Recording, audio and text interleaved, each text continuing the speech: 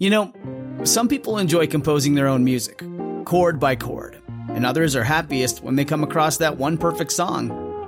Work is not a lot different than that. Whether you prefer building your own workflow or using a pre-made template, with Monday.com, you and the team can work in a way that's comfortable for everyone. Tap the banner to go to Monday.com and build your own amazing workflow, or find an awesome template. No judgment. When you make decisions for your company, you look for the no-brainers. And if you have a lot of mailing to do, Stamps.com is the ultimate no-brainer. Mail checks, invoices, documents, and everything you need to keep your business running. Get rates up to 89% off USPS and UPS. And with the mobile app, you can take care of mailing on the go. Make the same no-brainer decisions as over 1 million other businesses with Stamps.com. Sign up at Stamps.com with code PROGRAM for a special offer. That's Stamps.com, code PROGRAM. Hi folks, be sure to visit my website at dr-history.com for a short personal video message, to listen to the latest stories, and to leave a comment. Speaking of people that smile all the time, here we go back into the dark, dusty annals of history as we see now this bent-over, stoop-shouldered little man creeping along on an age-old road with a book in his hand and a quill pen in his hand, Dr. History. I'll have you know I played basketball last Thursday night. And that's why I said you are stoop-shouldered and bent over with arthritis. Here's Dr. History. Yeah, a fast break isn't really a fast break anymore. Is it one of those where it goes in slow motion? How you doing this morning? Not bad. How are you? Good. Yep. I know that you, as always, are so well prepared that you had your staff of 23 people working on all the historical facts of history for this morning. So share with us what we're going to converse about. All right. Today we're going to talk about an Indian white man battle that took place in Utah, and it's called the Gunnison Battle. It was 1853. This is about the time that there was a lot of Indian trouble going on down there in Utah, and Chief Walker, a lot of people have heard of him. He was kind of the leading chief in that area, but he enlisted some of the other bands of Indians to kind of follow, and they were generally causing quite a bit of trouble down in there. But as we've talked before, how can you blame the Indians when the whites are coming through and killing their food supplies and stuff like that? So, yeah, but you know something, Doc? I got a little mixed feelings on this, and I know I'm taking the right-wing side on this story, but in every nation, in every country, in the progress of the world civilizations, there's always been a progressive movement ahead for the future that has stepped on somebody. Right, yep. And it's inevitable that it was going to happen. But, obviously the Indians, some had the vision to realize it was going to happen no matter what, and others tried to fight it, and that's kind of what happened. This is kind of a confusing thing that happened, this Gunnison battle. Mm-hmm. Kind of some victim of circumstances, if you want to call it that. Oh, really? The victim of this was a Captain John W. Gunnison. Mm-hmm. Now, this Gunnison, he's the main guy that we're going to talk about today. He had a party of some scientists, and he had a military escort, and the Indians involved were called Pahvants, and I hadn't really heard of this group, but it's spelled P-A-H-V-A-N-T-S, Pahvants. You got me on that one. I was thinking you were going to say Paiutes, but it was Pahvants. Yeah, no, this is the Pahvants, and so it must have been just kind of a break-off maybe of the Paiutes. But they were led by a chief by the name of Moshikoop. Oh, boy, here we go. Okay, so Gunnison and Moshikoop, those are the two main guys you're going to be hearing about now, okay? So here we are, early in 1849, Lieutenant Gunnison, he first visited the Salt Lake Valley as a member of Captain Stanberry's surveying party. Now, this was the group that was trying to figure out a route for the Transcontinental Railroad. Oh, okay. Okay, so Stansbury, he was kind of the head guy, and he had looked around Salt Lake, the vicinity, and all through there, and And, he was exploring possible routes for the railroad. Mm-hmm. Now, Stansbury made his recommendations for the route, which is where it went. But Gunnison, he was a captain there, and he was hired to survey a possible alternate route. And so he was just kind of going down through Utah and looking and surveying, and the route that he found that he thought might be good was quite a bit farther east and quite a bit farther south than where the actual railroad ended up going. Okay. So, anyway, to understand why this battle took place, we got to go back a ways. Now, the Pavance Indians, they had a reason to hate the white people. But it was not Gunnison, it was not the Gunnison Party. But in the summer of 1853, there was a company from Missouri on their way to California. Well, they stopped at one of the settlements, and at that time, again, the whole territory was kind of in a state of anxiety and alarm, chiefly because of the Indian raids that were being led by Chief Walker. Well, the immigrants from Missouri, they were pretty anxious to add to this turmoil because they threatened to kill the first Indian that they saw or who came into their camp. Now, they were told that this group, the Pavance, were camped at a place called Meadow Creek, and they were also told that these guys were okay, to don't fear these Indians. They were friendly, they wouldn't do any harm, and they were advised not to bother the Indians either. Now, these Missourians, they seemed determined to kill a few Indians on their way through Utah. It was just the attitude they had. So as soon as the immigrants had gone into camp, there were some friendly Indians. The Pavance arrived to trade, and leading the Indians was this Moshe Coop and his dad, his father. And all of a sudden, they were surrounded by the whites who, at that point, attempted to take their guns and their knives and everything. And so naturally, the Indians resisted what they considered, unwarranted act. And so one Indian pulled out an arrow and jabbed it into the chest of one white man, and the white man yanked out his revolver and started firing. Well, in the confusion that followed, Moshe Coop's father was shot and killed. 2 other Indians were killed and 3 wounded, and none of the whites were injured or hurt other than the guy that got an arrow in his chest. But, of course, the Pavance were pretty mad about this. So they went back to their camp, and they moved on to another camp, and this is where Gunnison and his party actually were later killed. Well, the Indians, they plotted their revenge, and although the offending Missouri immigrants had moved on, they were on their way through and passed through Utah, but the Indians decided that it didn't matter who the whites were, they would serve the purpose of revenge. So they decided they would wipe out the next party that came through.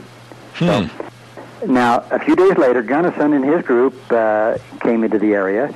They established a camp, and Gunnison made a trip up to Fillmore, Utah, and this is where he got some supplies and learned of the killing of Moshe Coop's father by these immigrants. And Gunnison, he was a friend of the Indians, and he felt bad about this and remarked that the Indians would probably seek revenge.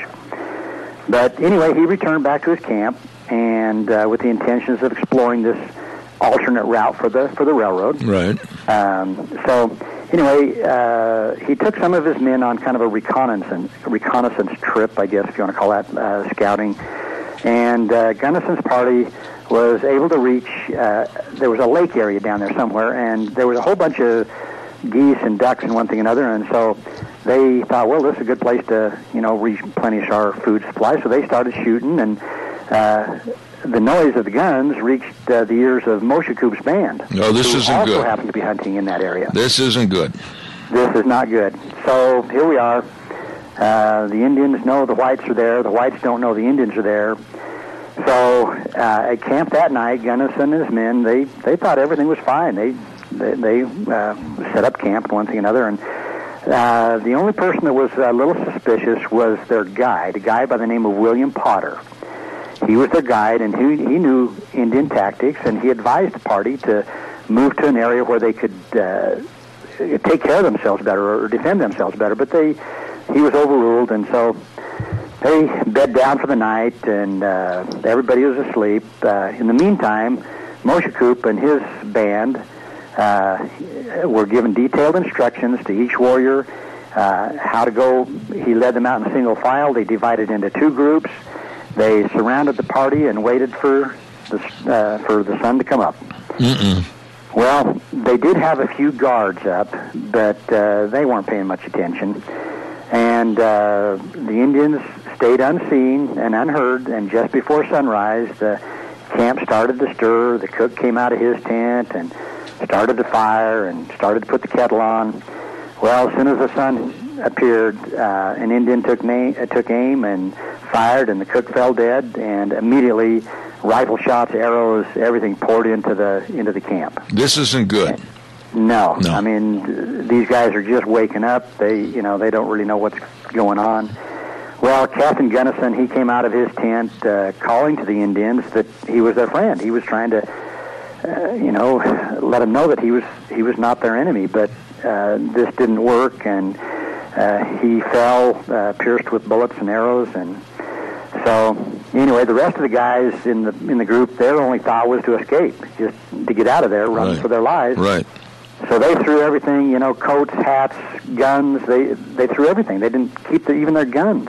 They just started running. Now, this doesn't seem to be very smart to me.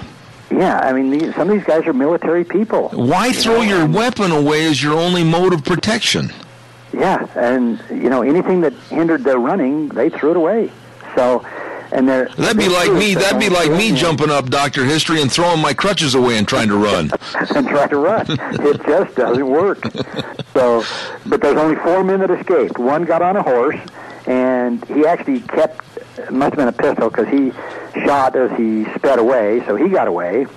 Now, 2 others managed to catch a couple of horses, and one guy got thrown off, but he had the good sense to kind of stay in a bunch of greasewood and brush, and so he hid. And he was, so that, like I said, there's only 4 guys that actually escaped this. Holy smokes. Anyway, the details of the attack were learned later from some of the Indians who were there, were part of it. Now, it was also learned that this Gunnison, like I said, when he came out of his tent, he fell because he had arrows and bullets in him, but when the Indians came up to him, he raised himself up. He wasn't dead. Uh-oh. And he kind of, put his arms out as if, don't kill me. And he tried to convince the Indians still that he was their friend. Well, Moshe Koop, he was somewhere else at this time, and had he seen Gunnison, he probably would have spared his life. But there was another Indian there that just immediately took a gun and finished off Captain Gunnison. So that was the end of him.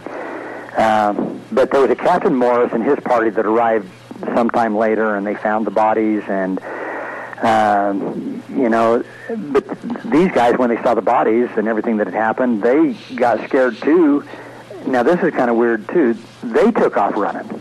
I would interject here that perhaps these were not the finest and highly trained cavalry officers that we had in the Army at that time. Not exactly what you'd call a few good men. Yes, that's exactly what I was thinking. Yes, I mean, they were afraid of further attack, so they took off, and they did the same thing. They threw off their coats, their guns, their ammunition. And again, they're not being fired upon? No, they just have come upon the remnants of the massacre or the battle and scared to death, thinking the Indians are still around. So these guys just take off running. Now, you gotta ponder this for a minute. Why would they ride into a scene of a former battle and then all of a sudden start stripping off their clothes and throwing their guns down when they're not under attack? That has baffled me on this story of, because, you always hear of stories where, you hunker down behind your horse or a rock or something and... on previous programs, you have had one naked mountain man scare 25 Indians into running away, but now you're telling me that the cavalry ran away and stripped their clothes off when they weren't even being fired upon. Yeah.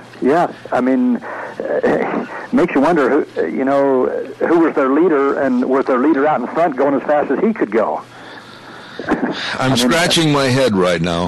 Yeah, I did too when I read this. I thought, who was their leader and what was he doing during all this? So, but anyway, about 10 days after this tragedy, a group was sent down to the area to recover there was notes and instruments and help dispose of the remains of the dead. And by this time, the wolves had come in and kind of mutilated some of the bodies, but they were able to identify Captain Gunnison, and his remains were taken to Fillmore, Utah, and he was buried there. The others, they just basically gathered them up and buried them probably in kind of a mass grave right there. Mm-hmm. So, but anyway, this Moshe Krupp, he told the story of the massacre, and later, because he actually came into the authorities and tried to, tell his side of the story about his dad being killed at the hands of these Missourians, and really nothing was done to the Indians. So as far as any kind of putting them on trial or anything like that. So, well, now, how big a force? I don't know if you said this or not, but how big a force did Gunnison have that, except for 4 that were wiped out? It never really tells me. It tells that he had some scientists and some people with him that way that were helping him with the surveying, and then they had a military escort. Yeah. Okay. But it doesn't tell me really how many he had. Now, I got a question for you, because when you go down the interstate towards St. George, and all of a sudden you want to take the cutoff to go over towards, oh my goodness, I forgot the name of the town. It's right on the border of Arizona and Utah. I'll think of it here in a minute. But you go on Highway 20, and when you start to go over the mountain range, the Uintas, off to your left is an old 1800s type army barracks that they have historically preserved. Is that anywhere near where this happened? I think if what you're telling me is right, I think you're farther south than what I'm thinking. Oh, okay. Because Fillmore is more up in the middle, isn't it? Yeah, but, distance in the old days was relevant. Yeah, that's true. I know there's another fort down there just north of Cedar City called Cove Fort that actually never really had any military activity as far as shooting and attacks and one thing and another. But so, like I said, this where this took place was around Fillmore and that area. Okay, so, but I'm still questioning, and it's funny the way history recorded this story. I mean, why would you, if you were a part of the cavalry that had ridden in after the battle had taken place, who wrote up the report or the historical documents saying that these guys turned into stark raving lunatics and cowards and started stripping their clothes and throwing their guns down? Why? Well, and this was a military group. It was led by a guy named Captain Morris. He was a captain temporarily. Well, like I say, it makes me wonder what kind of leadership this was. I mean, was he standing there all alone while everybody took off, or was he leading the group heading out of there? Yeah, I know it's maybe a minor point to some, but think about it, the magnitude of the stupidity right here. Yeah, common sense would think, okay, let's get off our horses, let's make a circle here, let's do something, get behind a rock, and see what's going on here. Yeah. I don't know, it just kind of baffles me on this one. Boy, that is a confusing mystery as to why all of a sudden fear would set in to these people and they would start throwing their coats and their guns down and run away. And why not run away fully clothed is my attitude. Well, and with your guns. Yeah, for heaven's sakes. Why are you going to throw your guns away and your ammunition? Anything you had to defend yourself if you ran across them 5 miles up the road. Doctor, you must peruse further into the jaws of history and find out the answer. Oh, boy. You don't know what you're asking. I know I am. Oh, some of these stories, like I say, they're kind of interesting and not quite understanding, what the thinking was. And we've got a caller, and maybe they've got the answer as to why these guys went nuts all of a sudden. Good morning, you're on the air. Well, it's because they was in the service.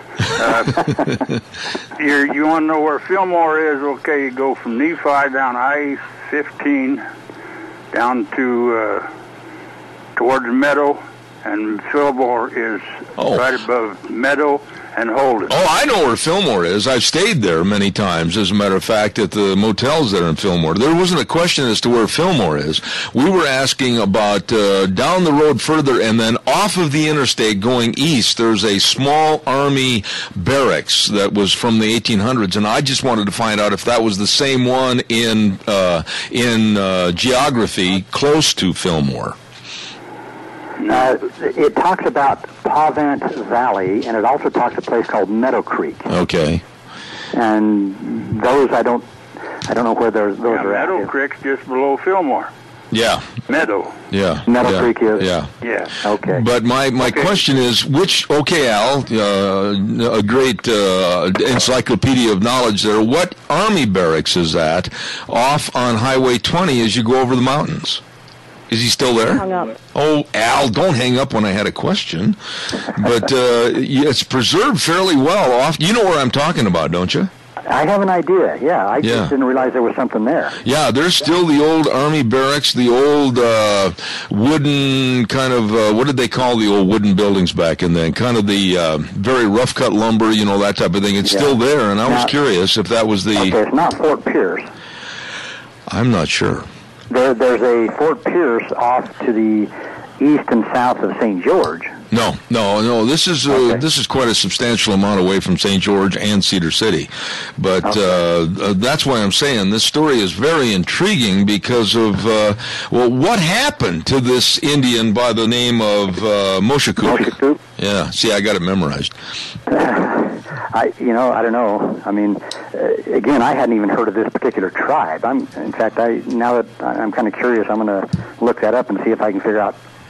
They had to be a branch, I'm thinking, of the Paiutes.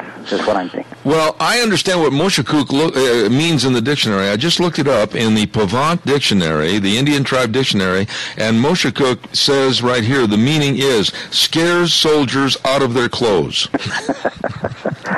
It worked. It worked. What are we going to talk about next week? Well, actually, I've got a story about that I'm thinking about these river boats. That went up and down the rivers, and they actually used to have races. And anyway, there's one that came from the East Coast, went clear around and up into California, and I think I may talk about that next week. Dr. History, you're just great, and thank you. And please do a little bit more research on why soldiers peeled their clothes and ran, okay? I'll do it. Okay, thanks. You have a good day. God bless you, man. Thanks.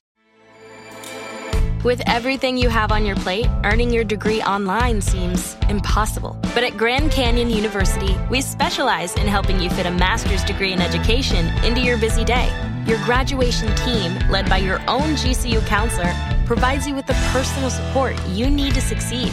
Achieve your goals with a plan and team behind you. Find your purpose at Grand Canyon University. Visit gcu.edu.